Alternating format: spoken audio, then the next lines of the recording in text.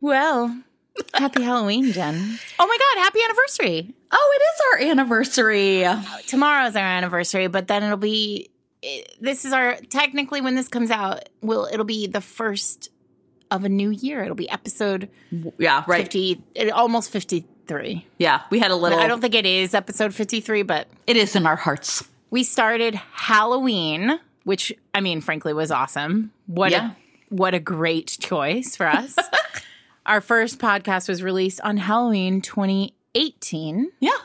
And tomorrow is Halloween 2019. Yes. So happy anniversary, friend. It's like going to be All Souls Day, too. It's a very Catholic holiday, so we can also be on brand the day after. Day of the Dead. Some places, right? That's right. I am very happy that we have made it a full year. I am, too. One full rotation around the sun. It feels, of course, like 800,000 years, but sure, 1 year. Well, not to us. Right. To us, it feels like, where the fuck is Monroe? Is what it feels like. Look at you just going there. We don't know. Don't text us. We don't know. You guys, don't ask we don't us. know. We want it to. Yeah. We want it to. I love that people think we have some sort of inside track. We're just fangirls. I know. We're fielding a lot of emails and like texts and like tweets and stuff. We have no idea. None. When you know, we will know. Yeah. Probably you'll know before. Someone will tell us. I have a vision. I have this like dream that she's going to drop it like Beyonce. Oh, I would love that. I hope so. Anyway, welcome everyone to Fated Mates. I'm Sarah McLean, and I write romance novels, and I read romance novels, and you are listening to our 1 year anniversary. That's right. I'm Jen Prokop. I'm a romance critic and reader, and excellent Twitterer. Excellent Twitterer. I'm excellent at the Twitter. Very modest. Well, there's all sorts of things I'm terrible at, like Facebook and Instagram, so, you know.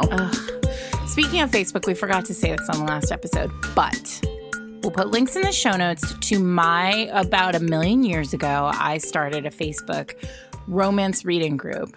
And at the time, it was called the Old School Romance Book Club, and we were basically reading the books that blooded me in those early days. Our first book was Jude Devereaux's A Knight in Shining Armor. Oh, old school. Like 10,000 years ago. And now it's not called the Old School Romance Book Club because we don't just talk about old school romance anymore. We talk about romance novels in general. And it's a super duper active Facebook group. So if you're there, you should join Old School, which you can find by searching OSRBC on Facebook or clicking the link that we will put in show notes. But there's a reason why I'm saying this, and it's not just promotion of this group. It is because on Wednesdays now, we didn't want to start. We heard your requests, everybody. We know the Wicked Wallflowers and Heaving Bosoms people and Learning the Tropes people who love Facebook and love those groups on Facebook want a Fated Mates group. But it's a lot. Yeah. And also, Facebook's kind of garbage these days. I mean, every time I see Mark Zuckerberg's face, I just get mad. Oh, same.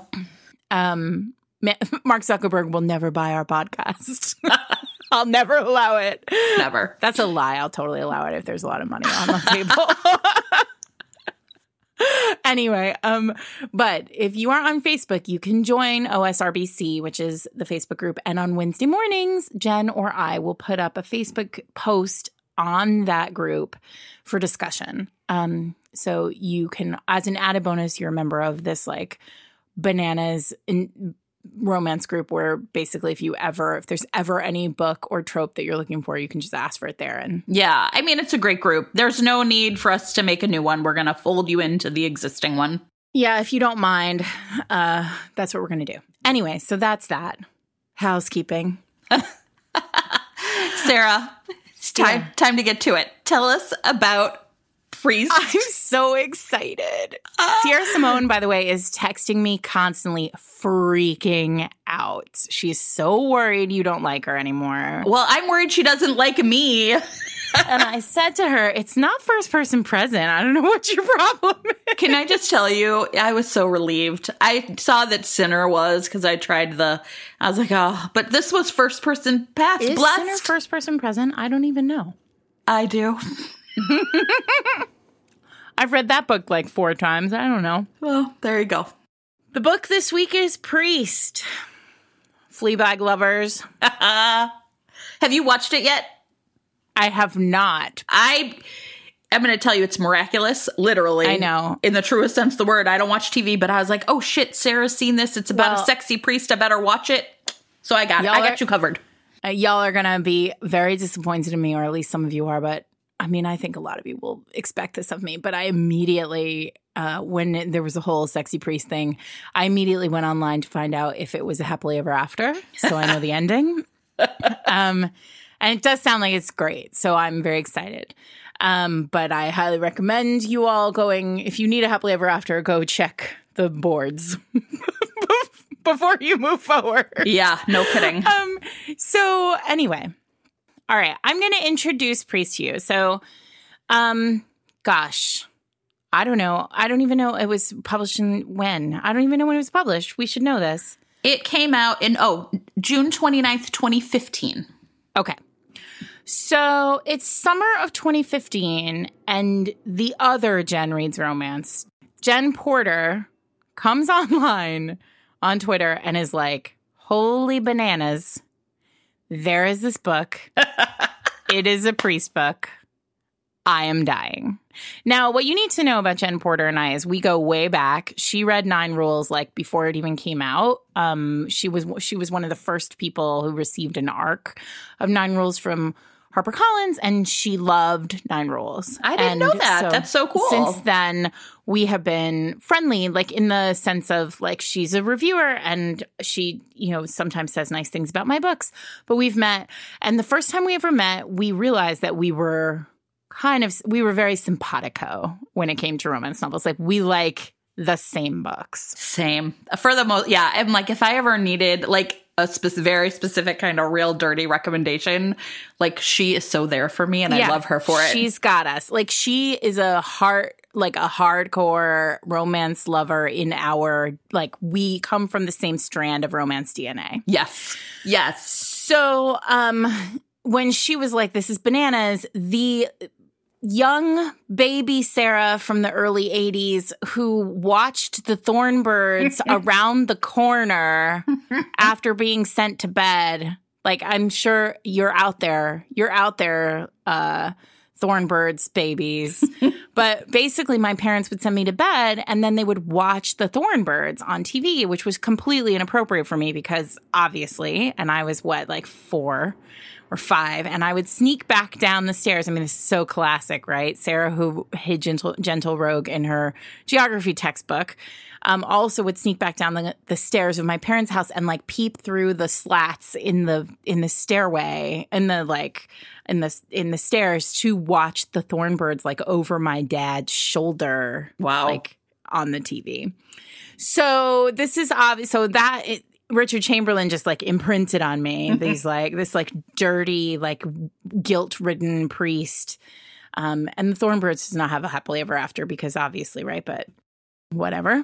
And so the Thornbirds, like Thornbird Sarah just like raised her little baby head and was like, what? Dirty priest? What?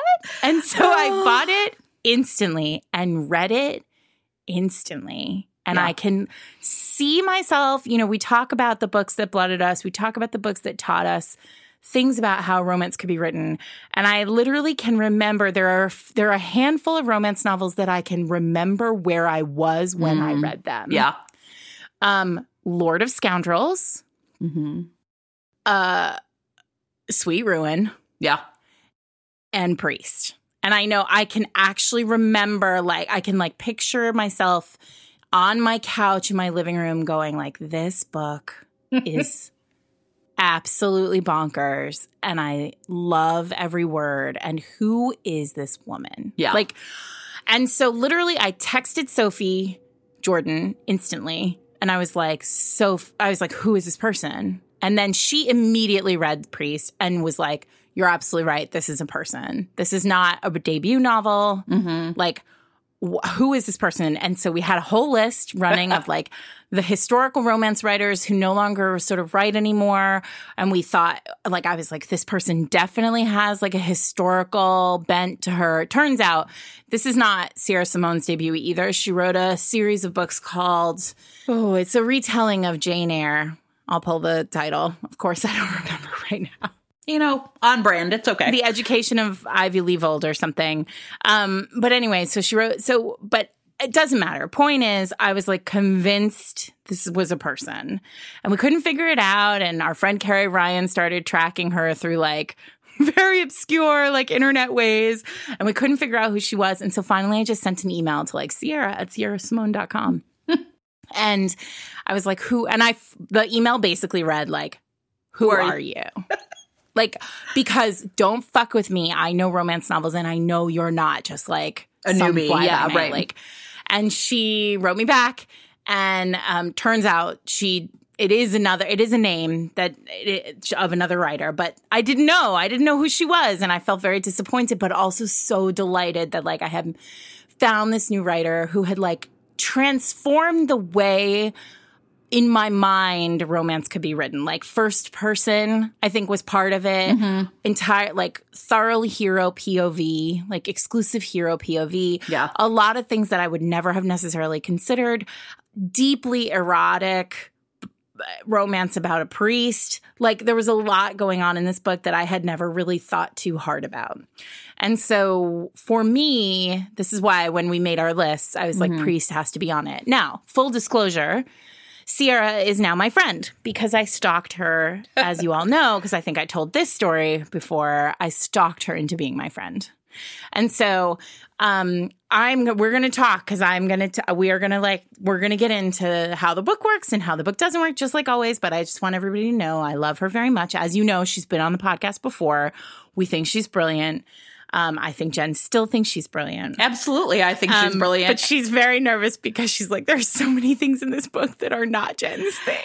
You know, and I think that's true. Yeah, so it is true. And it's always, I think you should. Would you like me to tell everybody about the book?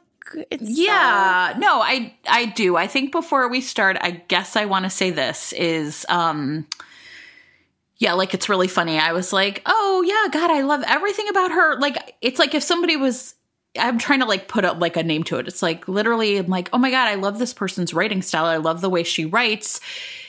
I love how like interior it is, but like what she writes about, which is politics and cops and priests, is like 3 things I hate reading about. So, you know, it's funny. And I think our a future episode, we talk about like star-crossed. What does it mean to be star-crossed? And I thought, you know, that's like the best way to describe it. Like, we're just star-crossed. I admire her brilliance, even though like the likelihood is that a lot of her books, because of what they're about, are just not books for me. And that doesn't mean I can't talk about what this book does really well. And I also think it's a really, interesting dive into like, you know, like there's like reader response, which is like the text is what it is. The reader brings who they are to it. And therefore some books are never going to work for people, even if they're technically brilliant, because that's how reading is. And that's okay too. Yes. So I think that's really interesting. So by the way, the series is Markham Hall, the Jane Eyre, the retelling of Jane Eyre. The first book is called The Awakening of Ivy Leavold. It's basically like if you are a Jane Eyre fan and you ever wanted it to just be like pure erotica, I mean, this is the series for you. I was literally like, how is this? How is she writing about things? I'm all like, Jane Eyre, what? Well, so here's the thing. I think that what Sierra does best in her writing is she seems to have a fascination with institutional power, right? Institutional power within institutional structures. So police officers, presidents, priests, things that begin with P, penises. I would say it's like people, like how people survive in those institutional structures, right? And it's a really interesting core story because it's one I'm also interested in, but in like a totally different way. And I think this book was fascinating in the way that it pushed those boundaries for me. Because I'm the person who's like, get out. That's how you survive. You get out. Yep.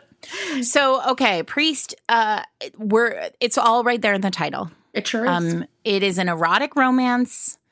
The main character is told from the perspective, first person past perspective of the priest in question, Tyler Bell, Father Tyler Bell.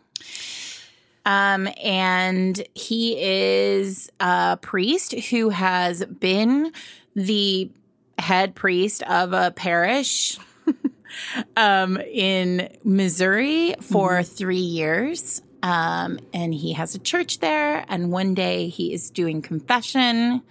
He's holding confession. And a woman comes into the room on the other side, the confessional, next to him. And he is instantly drawn to her. And it is a romance novel, an erotic romance novel that comes from there. It involves a significant amount of sex in church. Sure. A fair amount of power play.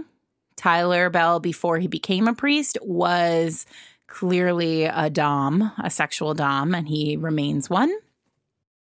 Poppy, the heroine, we don't get very much from her perspective. We do get her backstory from her perspective. We get her confessions. Right. Yeah. And what unravels from this story is that Poppy has been an exotic dancer. She's a rich socialite who left her rich family and came and sort of turned. She always wanted to be a dancer. She lands herself in Kansas City with a kind of with an exclusive men's club where she is an exotic dancer, and then she becomes like a financial person for that club. And then and that's how she meets Tyler. Like she sort of leaves the club from the dancing perspective and ends up in this sort of small, sleepy Missouri town with a church. And she's trying to work through some shit because she, over the course of her time as a dancer, met up with an old flame who is now married, and they slept together once. And so she arrives in church to confess this particular sin. And then we discover over time that Tyler has become a priest for a really interesting reason, which I think is the place where we need to say, we've content warned a lot of the content in this book anyway, but the content warning here is Tyler has become a priest because his sister was molested by their childhood priest for many years and ultimately hanged herself. Right. And he found her. And while the rest of his family turned away from the church, Tyler did this really interesting thing where he turned toward it. Right. He at first turned away, and then he came back to the church and became a priest with the idea that he would change the institution from within.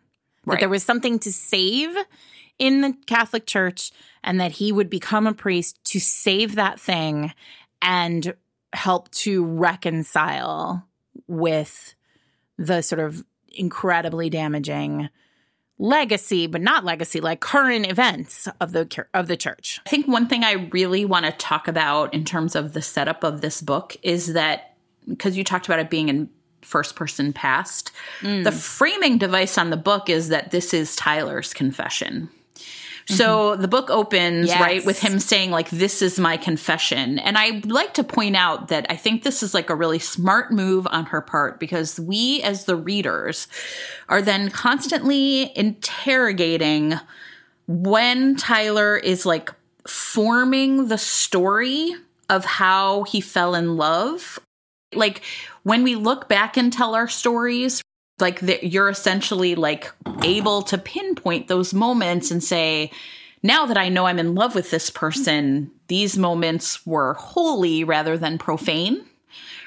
And I think that it's really important that the structure of the book is Tyler is essentially confessing, like, right. And he even says that, this is my confession. And so I think it's just a really important way for us to enter into the story. He knows what's going to happen.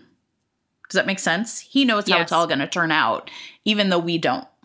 Yeah, well, we're given – it feels like what we're actually – ultimately, Tyler does give his confession. Yes. And he leaves the priesthood, obviously, because he – Right. It's a happily ever after, and that can't happen with him being a priest.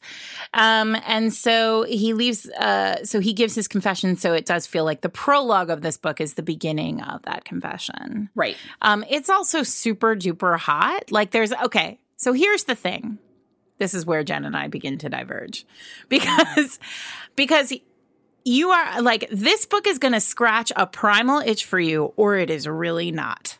Like, I actually don't think this book is a book that, like, people feel mediocre about. Like, I think see it's that, either, like, you're super into the idea of a hero who is, like, racked with guilt and, like, working through his emotional struggle with, like, himself and his identity and his, like, purpose and sex and, like, tremendous amounts of guilt, or you're really not there. And I think for me, I think two things. Like, yes, this scratched my itch as like a escaped Catholic, which is how I like to describe myself. And Thornbird Sarah. But it also, like, I really like a hero who is deeply broken, right? Yeah. Like, deeply, fundamentally at his core, racked with guilt and shame and, like, doesn't think himself good enough for the hero. Like, the core story of a Sarah MacLean novel is the hero doesn't think himself good enough for a heroine. So, like, for me, this is just, like, a Sarah MacLean novel on crack. Mm-hmm. If that's, like... Yeah.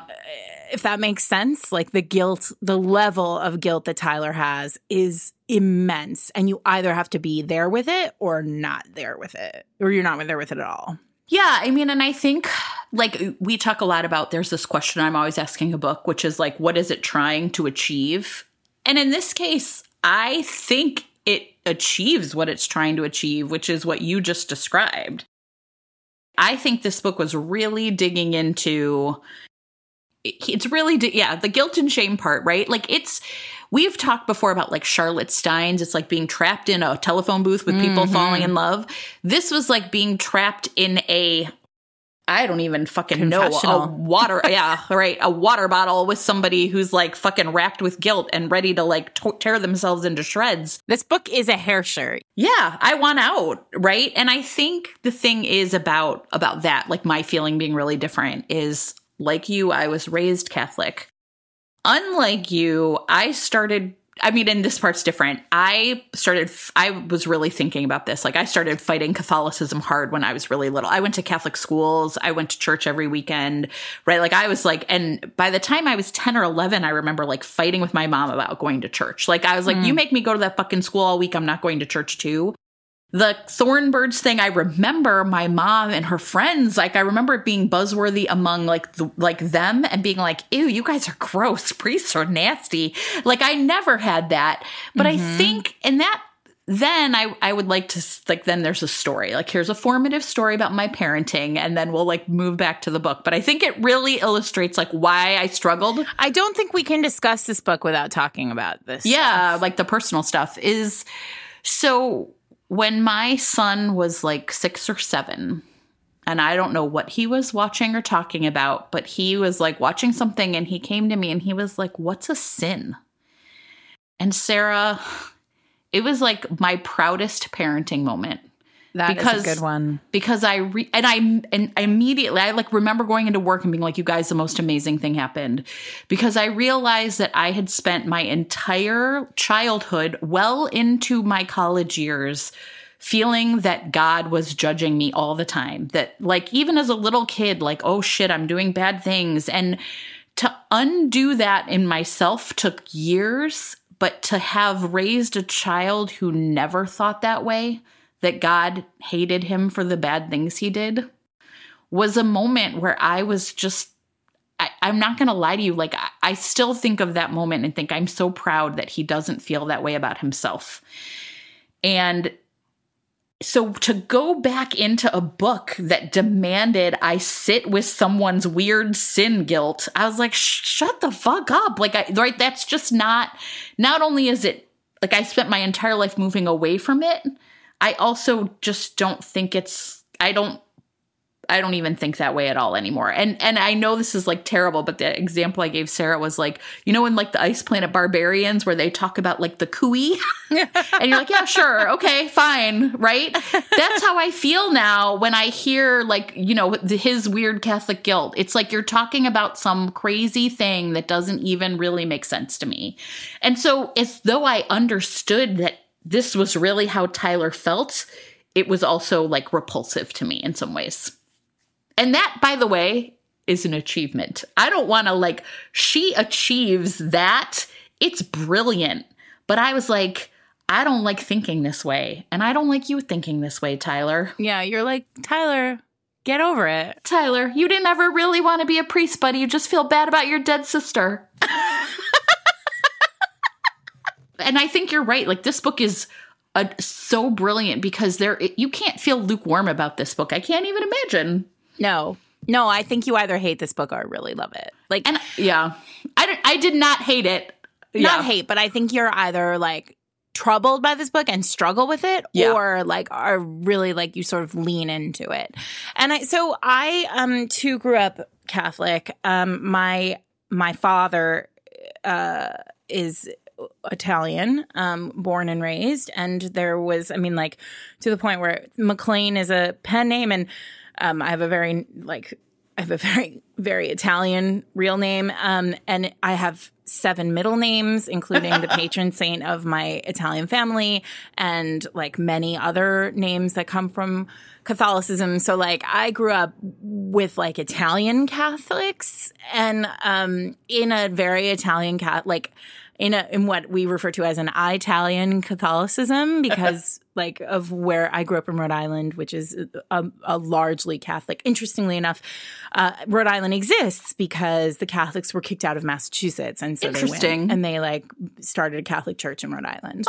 Oh. So I grew up with a lot of Catholics, and Providence is I grew up in the shadow of the Spotlight. That was all happening while I was a kid. In Rhode Island. And Boston, of course, is the nearest. Like, there's a city in Providence. There's a city in Rhode Island, Providence, but Boston's the closest large city. And like that, what was happening during those Spotlight years, like in the Catholic diocese in Boston, was monstrous, and people were talking about it when I was growing up.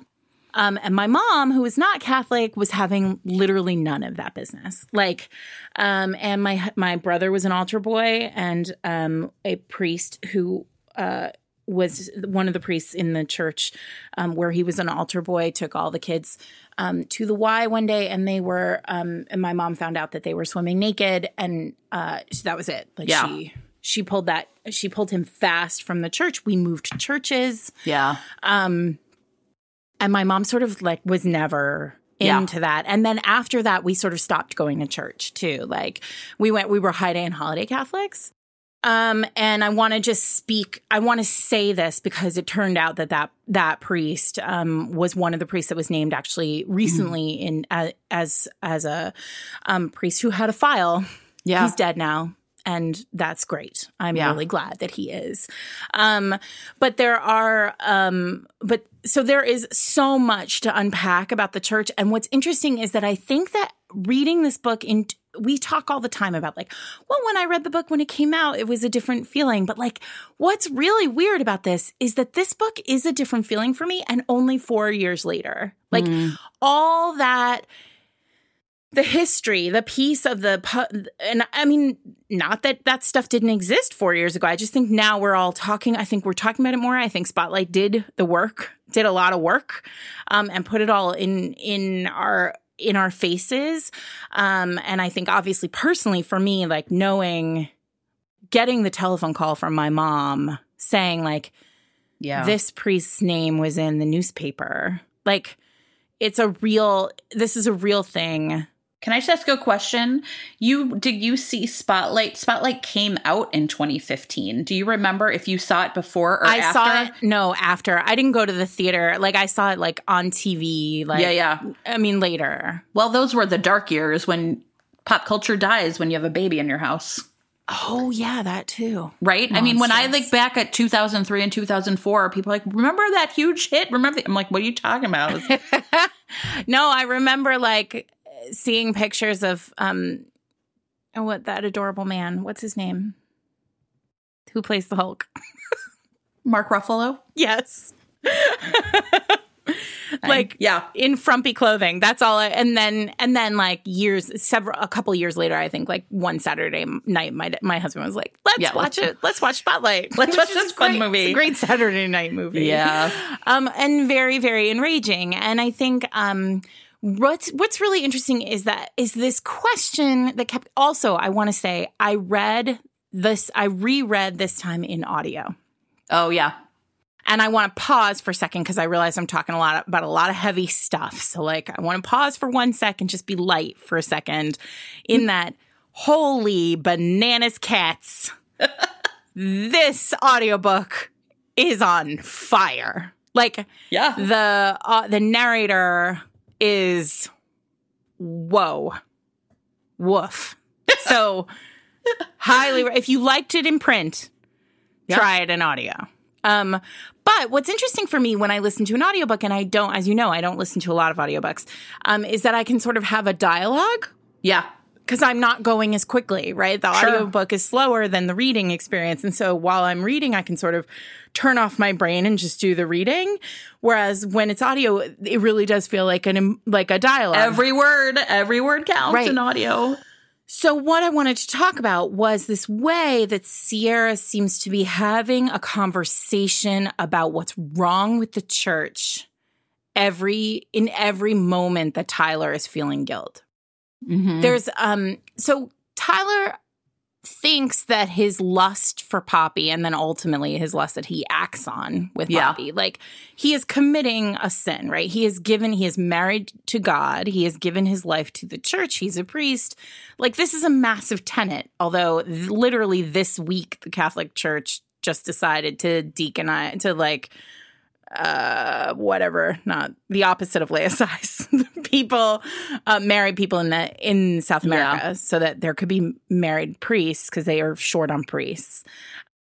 This all said, like, you have to fundamentally feel like for this book to work, for Tyler to work, and for Tyler's conflict to work, you have to fundamentally feel like, okay, when a priest says they're married to God, they're married to God. Like, celibacy is the big one. And so he's struggling with this guilt, and his guilt is very much like, what I am doing to Poppy, with Poppy, is problematic to the extreme that what happened with it's connected in some way and feels similar to what happened to my sister. And fundamentally, that's false. And I think it's a really interesting thing that Sierra does, where she both hands you Tyler's guilt and absolves him of his sin at the same time, right? Like, and what I mean by that is Tyler and Poppy are two consenting adults, and there isn't a power structure between them aside from when they're having sex and he's doming her, because she's not a Catholic, right? So she's not a member of his flock. He doesn't have any response. Like, there's no power. It's actually really deftly handled, the power dynamic. Because if she were his parishioner, it might feel squickier. But instead, it just feels super dirty. Sure. But every time he says, like, what happened to my sister, like, am I perpetuating that by virtue of, like, continuing to wear the collar? The answer for, like, a normal person is like, no, you guys are into it together. Like, just take the collar off. Yeah. Unlike, like, nobody wants to send Tyler Bell to prison. Sure, of course not. And I think in some ways it's like I have really mixed feelings about it. And I'm going to put it in, like, kind of two ways. Like, I absolutely right. I agree with you 100%, right? But when the author, right, in this case, when Sierra Simone introduces into the text the question of not only was my sister treated this way, she was molested, but it's clear there's a implication that the former priest in the parish had also done something. This is someone different, and that he really feels to the parish. Right. Like, I got the sense that he was like, right. in like a bad Yeah, dude. right. I'm assuming molesting boys. Yeah. So she introduces this into the text to show us that what Tyler and Poppy has is different, and it is. But the thing that I struggled with is several times in the text, Tyler feels a sense of like completeness and wholeness with God when he's with her, which I believed. Mm-hmm. But what I felt like it then introduced in the text that maybe was inadvertent on her part was what I was left feeling is like, well, how do I know these other priests who aren't molesting kids? How do I know they didn't feel the same way? And like I think a lot about Spotlight. Like there's that scene where she goes to the door and the guy's like, we were all doing it. It was fine. Nothing was wrong with it. And so I think, I don't know if that makes sense or not, if I'm like really explaining well enough. So like when you're saying if a priest believes that, well, this is me, Jen, big doubter. This is you, atheist Jen, right? Or agnostic Jen, like is saying if a priest believes that if Tyler can believe that in this moment of pure sin, yes, God has blessed him, he is closest to God, is it possible that all these other priests who were literally sinning, felt the same way. Yeah. And that is woof. Yeah. And you know what? I will be really honest. I think that's what people who are still Catholic have to grapple with. I don't have to grapple with that at all. I'm out. Yeah. You're able to say, Tyler's fine, these other guys are monsters. Yeah, because I'm no longer part of that organization, right? And it's interesting because I was looking at Amazon reviews for the book. And, like, they're fascinating. I bet they are. Because there are some Catholics in there who are not happy. Sure. With what is being portrayed. And there is this sort of irony to it because, I have so much to say. Me too. No, I was just going to say, but I think that is okay that the book does that in some ways, because I feel like if you are choosing to stay Catholic in a world where the Catholic Church, where like my mom's neighbors are Trumpers and they go to church every weekend, if you are staying part of an organization that has suppressed the rights of women and people of color and done all this shit, and you're still a part of it, then you have to grapple with that. And I feel like what it introduces into the text felt to me, I was like, bleh. But if you're still, so I think it's brilliant, right? I think it's brilliant. Well, because here's the other piece of the puzzle. So same, right? My mom's friends, lots of them are Trumpers, but like a lot of them aren't Trumpers and still go to church. Yeah. There are a lot of relaxed and groovy Catholics. Here's what's interesting. This town in Missouri, relaxed and groovy Catholicism town, because what's her name? Millie is like the chillest. She's like, oh, Tyler. Yeah. She basically like sets them up. She's like, you should have her come over and help with the pancake breakfast. Like, Millie, right? What you doing?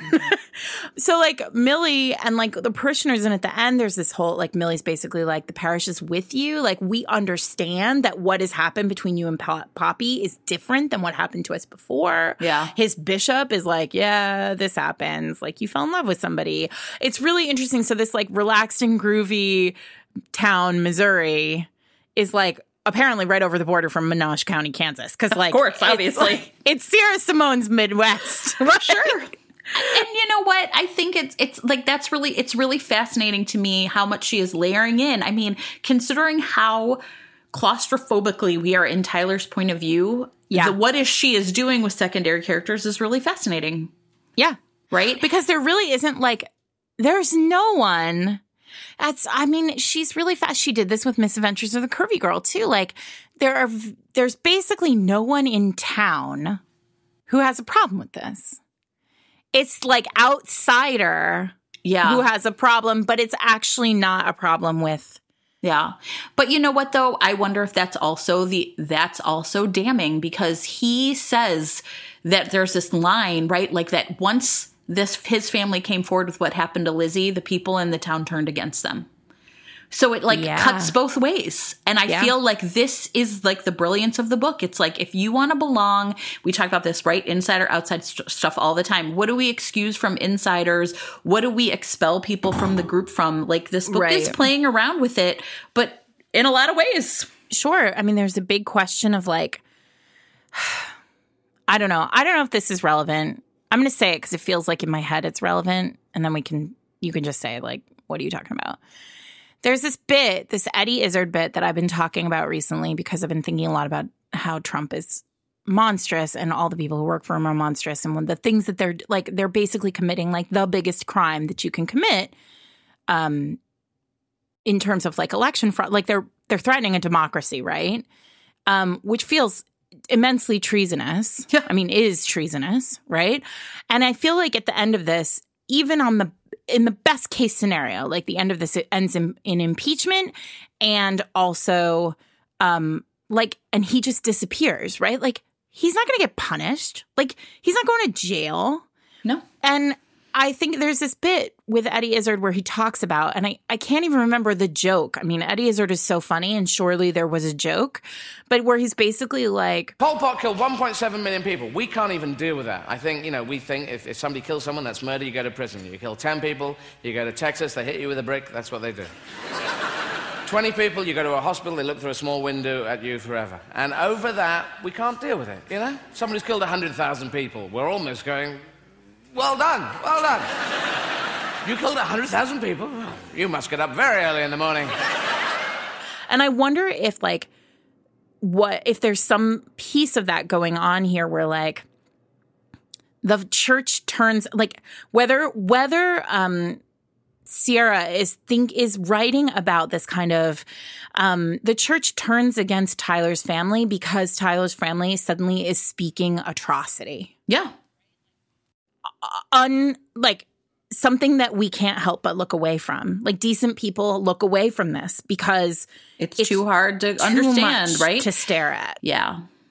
And I think what's interesting is that there is this kind of constant sense in the book, this like foreboding sense of like, are we getting to the point where we can't look at ourselves anymore?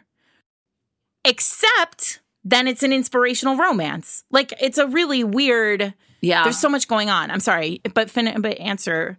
I don't know if that made sense. Did that make sense? I think you know what? Here's what I'm going to say. Every single time we fucking record, I'm like, none of that made sense. And then I listen to it and I'm like, it's great. It's fine. So, no, but I mean, I think when you grapple, like there's this phrase I use a lot where actually when I talk about books that are trying to do something big, right? And I say like, they're out hunting big game.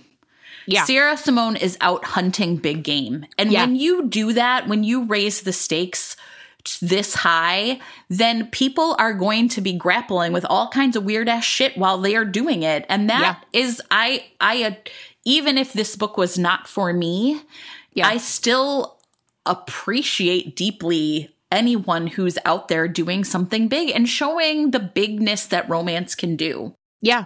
So it's like the fact that I personally found a lot of this, and it's really funny because the things that you were warning people against, like, oh, they have sex in a church, I was literally like, yeah, I don't give a shit about that. You know what grossed me out in this book way more than anything else? That he kept calling her lamb. And it's funny because people in the past were like, oh, I didn't like this book. There's a Tessa Bailey book where the hero keeps calling the heroine baby girl. And people were like, ugh. And I was like, yeah, it's fine. Who cares? Who cares what people call each other? And then I read this book and every time I was like, okay, it's kind of sexy. I'm getting there. He'd call her lamb. And I was like, get it out of my mouth. It tastes disgusting. And I think, again, it's because it was that like reminder, like and this is not her fault. Jennifer, the reader, having the experiences I've had and the people in my life and being part of the Catholic Church I was, or then refused to be a part of, was like, this is how priests that molest people think and act. And even though this is consensual and fine, I don't want it. I don't want little lamb anywhere near this. Let me ask. Ew. Okay, I mean, like, lamb worked fine for me. Like, lamb worked more than it probably should have for me. But let me ask this question. Did you buy Tyler's, like, essentially, Tyler's doing penance, right? Like, Tyler finds his sister's body. Yeah. He cannot, I love that bit where he's, like, fastidiously clean because he made her the body dirty. Yeah.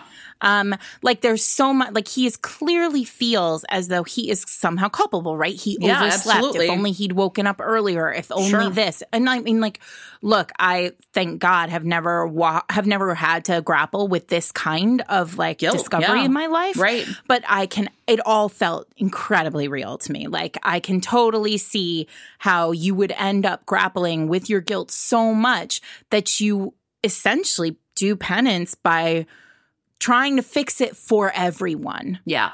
And so his answer is not like, is how do you fix it from within? Yeah. Which is bonkers, but also like Catholic Church not going away. It's not going away, Jen. Like decent Catholics are our best hope for how to fix this. I'm glad you believe that. I mean, realistically, I mean, like, look, I'm not going to church to fix it, but like, it feels to me like realistically, the Catholic Church is a behemoth, and the odds of us like cutting off its head. But that's why I'm out, right? I don't spin my wheels in organizations that aren't going to change. Like, it's not worth my time. But so the question is like, when do I leave America? I don't know. Exactly. But here's the interesting thing, right? Because like in an institution that holds this much power, the only way that you can conceive of that kind of change is by it's being a member of the resistance, right? Which of course, like roll your eyes, blah, and ultimately doesn't function. Like Tyler leaves. He can't, like, there is an interesting question here, right? Because like he can't stay. And fix it. And frankly, if he had stayed, he couldn't have fixed it. So like his best bet is get the fuck out. Yeah. And here's what I would also say. Like Tyler, I think the book argues that Tyler's mistake was that he needed to get right with God and he tried to get right with the church instead. Yes. And that's why leaving is the right thing, because the church was never the problem or the issue, right? Like, does that make sense? Like, he was finding his way back to God was what Tyler needed to do. Which is what makes this book such an inspirational for me. And that's fair. So I've said this from the start. Like, I think that this is one of the I mean, I don't read inspirational romances because they're frankly not sexy enough for me. Yeah, this was sexy. But what's really interesting here is like there are definitely moments there on multiple occasions. He's like, I've never felt more holy. I've never felt closer to God. I've never like God is here when I'm with Poppy, right? You brought up those scenes. He walks into the church at one point and Poppy is praying at the altar and or standing at the altar and he thinks to himself, God is here. God is here. Talking to Poppy. And then they fuck on the altar. And so fine. Of course. And by the way, none of that bothered me, right? Like, in fact, it was after he stopped, once he was with God and not with the church, I was like, okay, this isn't my jam, but I get it. Yeah. No, I mean, I think ultimately, like, yeah, it's interesting because I think in all of Sierra's books, there is a kind of negotiation with an institution. Yes. And interestingly, like I think about Hot Cop, right? Which is a police officer book. And that police officer is like advocating for body cams, right? Mm-hmm. Like he's the leader of the body cam initiative in his town, which is probably Kansas City or somewhere near Kansas City, because that's where she writes most of her books. Sure. And so I think these things are interesting because I think she is, like you said, she is doing heavy lifting. She's hunting for big game beyond romance. Like it's one of those moments. Last week we had the Jobs episode, and Adriana Herrera, said online, like she thinks that we're having, like she likes to listen to us because we're always having these conversations about more than romance, like the places romance can take us. Yeah. And I think what Sierra is doing, and this is why I put this book on the list, like what Sierra taught me is that romance can take us to this kind of dialogue about an institution, problematic institutions in our society. Like, yeah, which is bananas because also like he anoints her with sacrament oil and has anal sex with her in his office. So, like, it doesn't feel like those two things would go together, but they do. But somehow they do. What I was going to say, though, is like, I think that's like really interesting. And I also think that's why I think it's the right choice, even though it's not my general favorite, to have single character point of view. Because if I was just going to go that way. Yeah. If you go to Poppy's point of view, you get to escape what is really Tyler's story of how he is grappling with like God and the church and himself as a man. Yes. And that story, and you know what, it's often we talk about, you know, like this is sometimes one character story is just like primary. And in some ways I see Poppy when she comes to the church as really, this is like, she's already decided what she needs and what she's going to do. She's changed her life. Right. She's moved to this town. She knows who she is. She knows what she's good at. She's going to make a living. And that bad experience with like, you know, this S.J. Fielding, the 59th or whatever the fuck his name was like a bump in the road that she like kind of has to figure out. Mm-hmm. And I think that in that way, she knows who she is. Mm-hmm. We don't need her point of view. What we need, this is Tyler's story. And therefore it's not satisfying in some ways. We don't get all that from her, but I think it would have completely destabilized like the guilt spiral that we are in. Well, yeah, because anytime, listen, literally the only reason why this book works as a romance is that you have to believe Jen, and I, Sarah, who don't necessarily care if a priest remains celibate, right? As long as it's a consenting adult relationship. Sure. Fine. Do whatever. Go with God, if you will. Come with God, maybe. So nicely done. So you're welcome. But if you and I, in order for this book to work for us, we have to believe it. Yeah. She has to convince us that Tyler's guilt is founded. Yeah. Is well-founded. And if she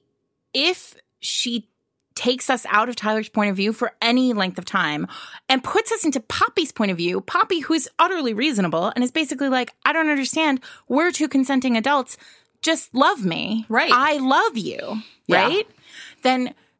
Then we as the reader are lost to the guilt because we're like, yeah, what Poppy said. Like, Poppy's right. Poppy's right. Poppy. Just calm the fuck down. But when Poppy says, like, that, one of the best scenes in the book, in my opinion, is when Poppy says, like, they're in bed together and she's about to tell him that she loves him. And he says, don't say it. Yeah.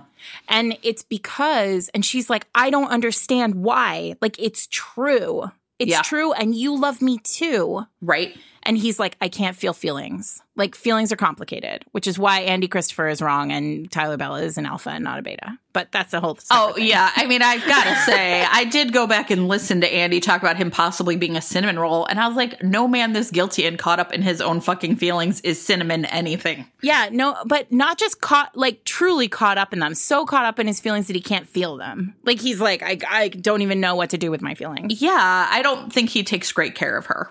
You know what I mean? No, and at all. He absolutely doesn't. He's a shitty hero for a long time. Until, ironically, she leaves him. And then he's like, well, I guess now I have to figure this out. I'm going to let her leave me. Yeah. And that's going to be heroic. And then he realizes, well, it's really, shit, there's so much fascinating shit going on in this book, I have to say. One of the parts, I did want to kind of talk about this question of, like, God versus people. And I'm going to induce Fleabag. I'm going to talk about Fleabag for a minute, even though you haven't watched it, because there's two. At some point, Fleabag, who's a character, talks to two older women about her crush on this priest, and one is a therapist, and she tells the therapist she has a crush on a priest, and the priest says, "Well, do you want to fuck him or do you want to fuck God?" And it's this really fascinating moment because, of course, I had just read this book where Tyler does not want to fuck God, right? Like, this is not what is it. And I don't think Poppy does either. This really is about them as people, right? Like, that is not it's a really interesting question that she asked, but that was not the dilemma of this book. Mm-hmm. But later on, I think it's either in that episode or the next one, Fleabag meets another older woman played by Kristen Scott Thomas. And just Fleabag's like, well, people are terrible. And this woman says, but people are all we have. People are all we have. And I feel like that is what spoke to me more in terms of, like, understanding this book, like these two dichotomous, like women sort of giving her advice about this, is Tyler is like, okay, I'm going to return to God. I'm going to return to people. But his relationships with people are so distant and strange. He's not returning to people at all. He's eschewing people and turning to higher, like... Yeah, he's hiding from people. Frankly, fucking mythology. Like, so here's something really interesting. So Tyler's middle name is Anselm. And I got really... so curious. Look, I know Sierra now, and I know she doesn't fucking, like... Nothing's a mistake, right? Nothing's a mistake. So, like, I was like, who is... I know there's a St. Anselm, because I knew there was a St. Anselm's College. It's not because I, like, learned my saints. But what's interesting is, so St. Anselm is famous for what is called the ontological argument for the existence of God. Like, basically, he made the first one, and essentially what he said was, if you can conceive something in your mind, then it must exist in reality, right? Mm-hmm. And if you can conceive it... Then, of course, there's, like, if you can conceive the greatest possible being in your mind, then an even greater being must be possible, right? Like, whatever you can come up with in your brain, there is something bigger, and therefore there must be a God, right? But I think what's interesting is this conversation around, like, Tyler's whole identity is about what is outside of his reality, right? Like, he can't look his reality in the eye. He can't deal with it. Any of it. He can't deal with his sister. He can't deal with his family. He can't deal with Poppy. He can't deal with, like, Poppy's stupid ex-boyfriend-ish. Right. Like, he can't even look his confessor in the eye. Like, he can't do anything. All he can do is conceive of this, like, this massive existential being. Yeah. He is so alone until he feels feelings. Well, and that's the part that aloneness is really fascinating, because he, like, lives in the rectory by himself. Even when there's a scene where he goes back to his family, and it's just, like, full of guilt and weirdness, and they play video games, and they're all there, but they're not really there, and mom is crying in the kitchen, and then it's fascinating the ways in which he has really, like, removed himself from the world of people to be with God, and Poppy is the one who, like saves him. That scene with the mom is terrific. So that mom returns in Sinner. So Sinner is Sean, his brother's story. And I don't think it's a spoiler to say that mom has cancer in Sinner and dies over the course of Sinner. And it's I read Sinner shortly after my own father died, and it was just one of those moments where, like, it was a book that I needed to read at a time. Yeah. Right? Also, fun fact, it's very much like a 180 from, like, the depths of despair when the mom dies, and then suddenly they're having anal sex with, like, sunflower oil in, like, a homeless shelter. So it's fine. A soup kitchen. I think, it's really funny because people have talked about, like, these moments as being, like literally profane. Yeah. But I really think no. And again, I'm not a believer, and it's funny because there's, like, the best word I ever just heard to describe, like, how I feel about God was apatheist. I just don't care. The question of God's existence is not even one that's, like, interesting or important to me. Yeah. And because I feel that way. Well, it doesn't impact you, really. Right. You could prove to me that God would exist or not, and I would think I would still act the same. Do we know him? Do I have to clean my house? Is he coming over? Right. But the thing that I think is really interesting about her pushing the boundaries of like things like this, like if they really had sex in homeless shelter or on the altar or in his office, is it's like, why have we decided that some spaces are holy and not others? And why have we decided that, like, God's creation, literally, like, through sex is inappropriate in those places? I think she's doing it on purpose. Why have we decided what is holy and what is not? Also, her use of Song of Songs is crackerjack. I mean, like, because it is super dirty. Awake, O north wind, and come, thou south. Blow upon my garden, that the spices thereof may flow out. Let my beloved come into his garden and eat his pleasant fruits. Here's the other thing. You and I don't know about you, but, like, I grew up Catholic, and I didn't read the Bible until I got to, like, Western Civ classes. No Catholics read the Bible. Catholics do not read the Bible. So, like, I mean, I know we're gonna get so much blowback from this episode, but we know, like, a lot of Catholics do read the Bible. We know, but, like, like Catholic, I got to tell you, you guys, Catholics in Rhode Island do not read the Bible in catechism. Like, it is just not a thing we do. No. And I've been to a lot of church in my day, and nobody has ever read Song of Songs to me. Like, I have never heard any of that dirty shit Yeah. I've never heard any of it in church. And the reality is that stuff is in your Bibles. Yeah. Like, once you read that, you're like, oh my God, right? But what I was going to say, I want to take it back just to the mom and like just put the bow on that before I move forward, and I want to talk about driving a Ferrari. Is that mom scene where the mom is crying and she's washing dishes, and he goes in and he stands with her. He's not her son in that moment. He's her priest. Yeah. And it's such a beautiful moment of characterization for him. Like, again, removing him from all things human and like establishing him as like purely this like existential being. Mm-hmm. But I just want to say, I want to also like come back around on first person, because I do think we've talked a lot already about like why we think it works so well and like what it does as a authorial choice. And when we were talking about Cressley and the Game Maker series, you talked about like that first we generally felt like the professional was a misstep. Yeah. And I think, and you said in that episode, it's learning to drive a stick in a Ferrari. And I think that what Sierra does in this is show you how you can drive first person like a Ferrari. Yeah, absolutely. She's like, and I do think, yes, not to like, beat the metaphor, but yesterday I was talking to Eric about this and I was explaining this and I was like, it's true. Like, Sierra is a Formula One driver. Like, you maybe don't care that much about car racing, but like watching her drive is really remarkable. Yeah. I happen to really like Formula One driving though, so. I like to drive fast, so it's a metaphor that works fine for me. I would say in terms of like the actual book, the misstep for me, but besides the little lamb thing, is not a misstep. Yeah, I would say. Guys, literally every time I was like, okay, it's kind of sexy. I was like, nope, I like it. For the record, I'm not alone. Sierra Simone's Facebook group is called The Lambs. Sierra Simone's Lambs. I could never. Hey, whatever, fine. Man. Sure, it's fine. It's all about me right now.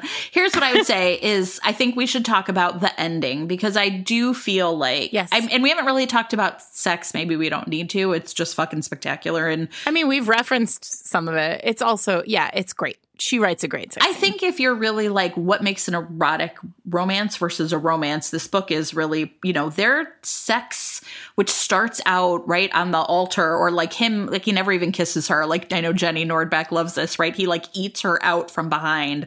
He like, he like gives her oral sex before he kisses her. Yep, but their last sex scenes are ones where they're like laying in bed together. Like, right? Like, it's totally that arc. It really shows they're that. married. Yeah. He married, like, he talks about it too. Like, he's like, I married her. It feels like there are as he's coming out of his guilt and into like his humanity again, right? Like, yes. As he's returning to Earth, he realizes like all of this shit is just bullshit. Like, there is no reason for a sacrament for marriage. Like, their whole, like, this moment between them is holy. Like, this is the sacrament. This is their marriage. It's no longer at the church. It's no longer in his office. It's no longer at the rectory. It's at her home. It's in their bed, right? Yeah. And I think that's like, if you're ever like, I don't get the difference between that, then this book will show you. I think what I would say is, here's what I would say. It didn't work for me, and whatever. She's driving a Ferrari, and sometimes you grind the gears. But in a book where all of the conflict is internal, it feels like a bit of a cheat to have an external conflict then like sort of create the moment of crisis, which is the guy with the fucking photographs or whatever. I get it. I see why that didn't sit for you. But as a writer, this is why people listen to us, right? there is no way to end this, right? Like this conflict, this internal conflict goes on until Tyler gets his head out of his ass. Yeah. And something has to happen to do that because she's already told him she loves him. Yeah. Millie has already said, what the fuck's wrong with you? His monk dude, I fucking love that monk, but who hears God talk to him? Everybody has given him permission. Right. And he refuses to take it. And so like something external has to happen. What I will allow is that it maybe comes too much at the end. Like maybe it's not the thread isn't laid. Yeah. But at the same time, like Sterling's not relevant until Sterling is spoken into being. It's so, I mean, like, God, the name Anselm like makes perfect sense, right? Yeah. Like if he can't conceive Sterling as conflict. We, the reader, are not allowed to have Sterling as a conceptual conflict until Tyler is able to conceive Sterling. Yeah. I guess here's what I would say. And I think it like harkens back to my like my sort of conceptual problem with the text is that it wants to grapple with like the problems in the actual Catholic Church, but like not really. And I guess what I mean by that is, here's what I mean by that. I think given what we know about how hurt real people are and how that comes out as being like, you know, people's lives splashed in the papers and your mom being like, I saw that priest's name, to have this, a consensual relationship, get that treatment didn't quite sit right with me. Yeah. I wanted an internal conflict about grownups to be solved as an internal conflict by grownups. And instead, it's... No, I get it. Right? And that's, again, this is, I think... No, that's real. Look, it's a challenge, right?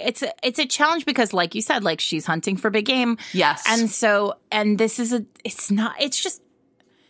I wouldn't touch this story with a 10-foot pole. And she not only... I mean, like you said, she drives it like a Ferrari. Cressley Cole wouldn't touch this story with a 10-foot pole.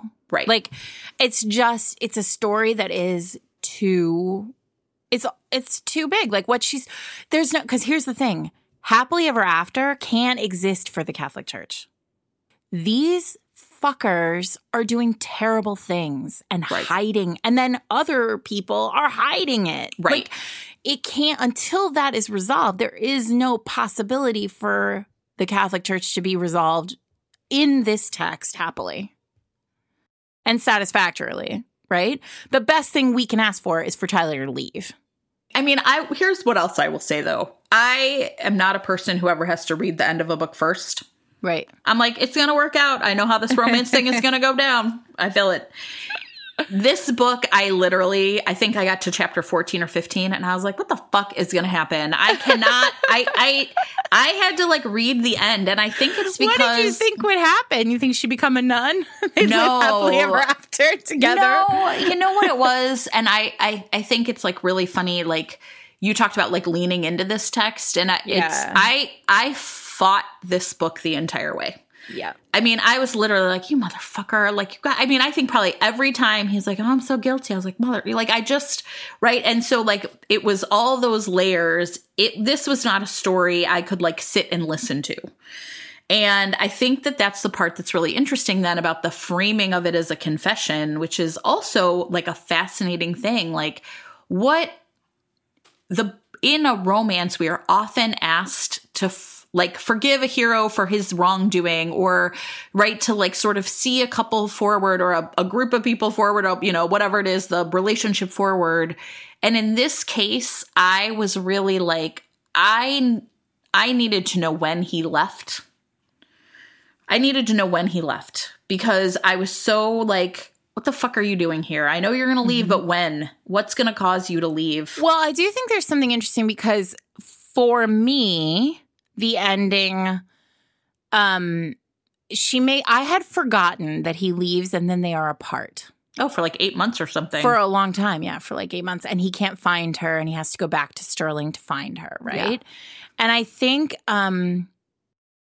there's some cool things in there that I like. Like, I like that when he shows up at Sterling's office, the receptionist is like, "Oh my God, you're that hot priest. Can we take a selfie?" I know. There were some like very amusing little bits that come in at the end, but I had forgotten for some reason, because it didn't matter, right? Like in my head, all the money is in the guilt, right? So like once he's no longer feeling guilty, then it feels fine, right? Like then it's just the end of a romance novel, which is fine. Like it's the down slope. So, what I think was really interesting about the ending, though, is that they are required to spend time apart. They need to for him. Like, they have to. It's like he's, I think recently we've talked about AA as being when did we talk about AA? I can't remember. But, like, they say, like, you're supposed to be you're not supposed to have new relationships for at least a year, right? And it feels, and so Tyler, like, she leaves. Tyler leaves the church. He has to figure out, like, he decides he's going to go to Princeton to get a PhD in divinity, I think, or like, I don't know what he's going back for. I can't remember. But like, he goes to Princeton and then he's close to Poppy and then he goes to find her in New York and she's running like a nonprofit for dance. He goes to volunteer in Africa for 8 months too, though. He's digging wells or some shit like that. Whatever. Right? He's like, he leaves, comes back bearded and, skinny. I don't know. And his dad's like, those are real muscles. Those are like well digging muscles. Sure, right? totally. So fine, whatever. He does his thing. He like goes on walkabout. Yeah. He goes on, it's mission work. So like so I think there's something very interesting and meaningful and important in the fact that they separate and then they come back together. He needs to. I mean, they have to. There's no, like, you can't. He needs to be himself for a while. Like, take his collar off, hand it back to the bishop, like, leave his keys on the table and walk into Poppy's house. No, he can't. He can't. And even though I think the part where she essentially has, like, engineered the breakup because she didn't want him to leave the church and started feeling guilt, there's not enough support, I think, for her, like me, to believe that about her really in a weird way. That's because you're not in her POV. Right, of course. We just don't know. It flips, right? She becomes the guilty party. Yes. And, like, we don't see her guilt. Yeah. Because it's not her story. It's not. So, I mean, in that way, but they needed to be apart. In fact, I was like, you could have used a little more time in cold storage, you dumbass. Well, what's interesting is it's almost as though Sierra knew this because there is a novella that follows this. It's called Midnight Mass. Mm. And they are married. And is he still like a guilt-ridden D-bag? I mean, he still has I wouldn't say guilt-ridden D-bag, but like, that's what Sierra does very well. Like the sentences, she writes a beautiful sentence. Like all the way she writes about the Bible, the way she writes about the church, the way she writes about all of this, like the way she writes about sex in church, like it's beautiful. And so like, and she likes to wallow in this guilt. And so, but no, it's their marriage, and their marriage is a struggle, right? Like it's like, because of course it is. Because all marriages struggle, but like there's this added layer of like, I can see that. We are now married, but like we have got to, like, you still have a lot of shit going on in your head, Tyler. Sure, I could believe that. I could believe that people would want more. I just want it out of his point of view. That's fine. That's fine. You're allowed.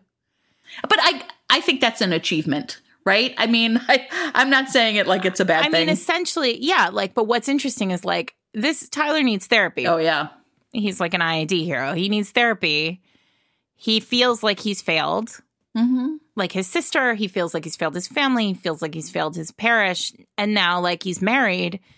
And, like, who among us hasn't felt like we failed our spouse at one point or another? Sure. Like, Tyler does not handle that well. Yeah, I could see that. Tyler, get some therapy. Poor Tyler. Go to therapy. Have a drink with your hot brother, Sean. For the record, Sean Bell gets his story in Sinner. There's a third brother who gets his story, she's planning to write his story. Oh, that's right. He has another brother. Male. Oh, good. Okay. And then I am promised, and I'm speaking this into being on this podcast, but I'm promised that Jordan will ultimately get his story as well. Wait, the like monk guy? Jen's like, what? Ew. Let him just love God. Ugh. You do not have to read it. I won't put it on the podcast. You could just tell me what happens. I'm going to text you lines from it. Here's how that's going to work for Jordan. Jordan is going to actually alight into heaven and sleep with the seraphim because he actually is, in fact, one with God. Or, wait. Maybe he is God. God himself. Or herself. Or herself. Who knows? It could be anything. He is all things. I will say, I read this book. My favorite is when Tyler shows up and knocks on the door and Jordan opens the door and is like, motherfucker, get out of here. Yeah. I won't hear your confession. Here's what I'm going to say. I read this book and I was like, you dirty motherfuckers are going to want this holy guy to fall in love and fuck like crazy and you're all sick. And look at me now. You're like, I want it. Full of glee. I was like, I do. I get it. My faves are problematic. That's all right. But here's the weird thing is I feel like in this book, it's problematic. Like everything Sierra knows. Oh, yeah. She's having this moment. It's a cycle of like, it's problematic. Let's think about it. Let's talk about it. Let's go there. And now, like, can this be? She is constantly saying, like, what's the worst thing that can happen? Like, let's. Yeah, I think it's in that sense truly, like, earns the name taboo, right? Because it really is asking questions about what we consider forbidden and why. Yeah. And even though this is not, like, my cup of tea, that question is always going to be really interesting to me. Yep. And I think that that's why the book ultimately, like on an intellectual level, worked for me. Yep. What it didn't do for me, like I read romance for big feelings, and I didn't have big feelings as I read this book. Well, you kept being pulled. You were pulled out over and over again. Oh, sure. Yeah. Every time she said lamb. Unlike Tyler. Tyler wasn't pulled out. Tyler wasn't pulling out anything. Bless you, Tyler. # bless. For you have sinned. Well, did we cover everything you wanted to talk about, Sarah? We did. I just want to say, like, I think Sarah's real smart. Oh, God, yes. Wait, can I tell you one more? I got real mad while I was reading this again. I got real mad and I texted her and I was like, I hate that you are so good at writing sentences. God, just God forbid. Here, I'm going to tell you one more. Fun fact. Oh, can I say something? Yes. Fun fact. Sierra and I and some other people in 2020 are releasing a set of contemporary novellas. Ooh, Sarah. Because she and I are friends. And I was like, I want to write a contemporary novella. And she was like, you should do that. And I'll write one too. And they're all set in London and none of them are priests. No lambs. You're going to put the word lamb in there somewhere. I'm going to be like, God damn it, Sarah. I'm going to put the lamb now in every book from now on. I'll be like, Tessa Dare. I'm putting lambs in every book. Wait, okay. Let me end by telling you one really funny story about how far from the church I have drifted. So there's a Starbucks across from my school. I don't think this will surprise anyone considering the diatribe on the church that you just delivered. Oh, please. I was holding back, everybody. I was with my friend Ernesto. There was a Starbucks across from school, and we're sitting in Starbucks one day, like probably around this time of year, like kind of early fall. And a man in costume walked in. I'm talking like full like priest costume with like the Was he wearing robes? It was not like a robe, but like, you know how they wear the one that's like a dress? Yeah. The black one? Okay. Like with a hat? He did not have a hat on, but it was like the collar and like a black instead of pants. It was like look kind of dressy. I don't know, whatever. Sure. Yeah. So he walks in and I looked at him and I was like, well, that's really fucking weird. It's not Halloween. Like I literally was like, why is that man in costume? And then I was like, oh, that's a real priest. And I looked at Ernesto and I was like, that's a real priest. He's like, and he said, I just saw that all happening right on your face. Like it didn't even occur to me that like a real priest was going to buy a $5 latte. I live in New York City, like 2 blocks from a church, a Catholic church, and I have never seen a priest on the street. So, I mean, I'm sure I have. I'm sure the priests in this church walk around, but like seeing somebody in full priestly garb is not exactly like normal. But it's also probably not normal to be like, it's Halloween. It's like, when was the last time you saw a nun? I don't know, man. One of my favorite professors in college was a nun, actually. She was amazing. Did she wear the habit? No, she was super cool. Why do you think it's called a habit? To keep you praying. I don't know, like the habit of praying. You think? We're going to get to the bottom of that. All right, St. Anselm. I will look it up in show notes. I know you will. You're so good at show notes. Jen does all of our show notes. Anyway, we are way over time. Please. Everyone's like, but you didn't talk about all those things. I know. So please send all hate mail to Jen at fatedmates.net because she's the one who said all the bad stuff. Sure. Fine. I accept it. No, but we'll post a post to Facebook, to the Facebook group today on Wednesday, and you'll be able to come in and talk to us. Do tell us what you think and what this book did for you. But I think this episode was good because they got both sides for sure. It's a brilliant book. It's fine that like my feelings weren't in it. Exactly. What are we reading next? Is it Indigo or Lord of Scoundrels? Those are the next two, but I don't know if we decided in order.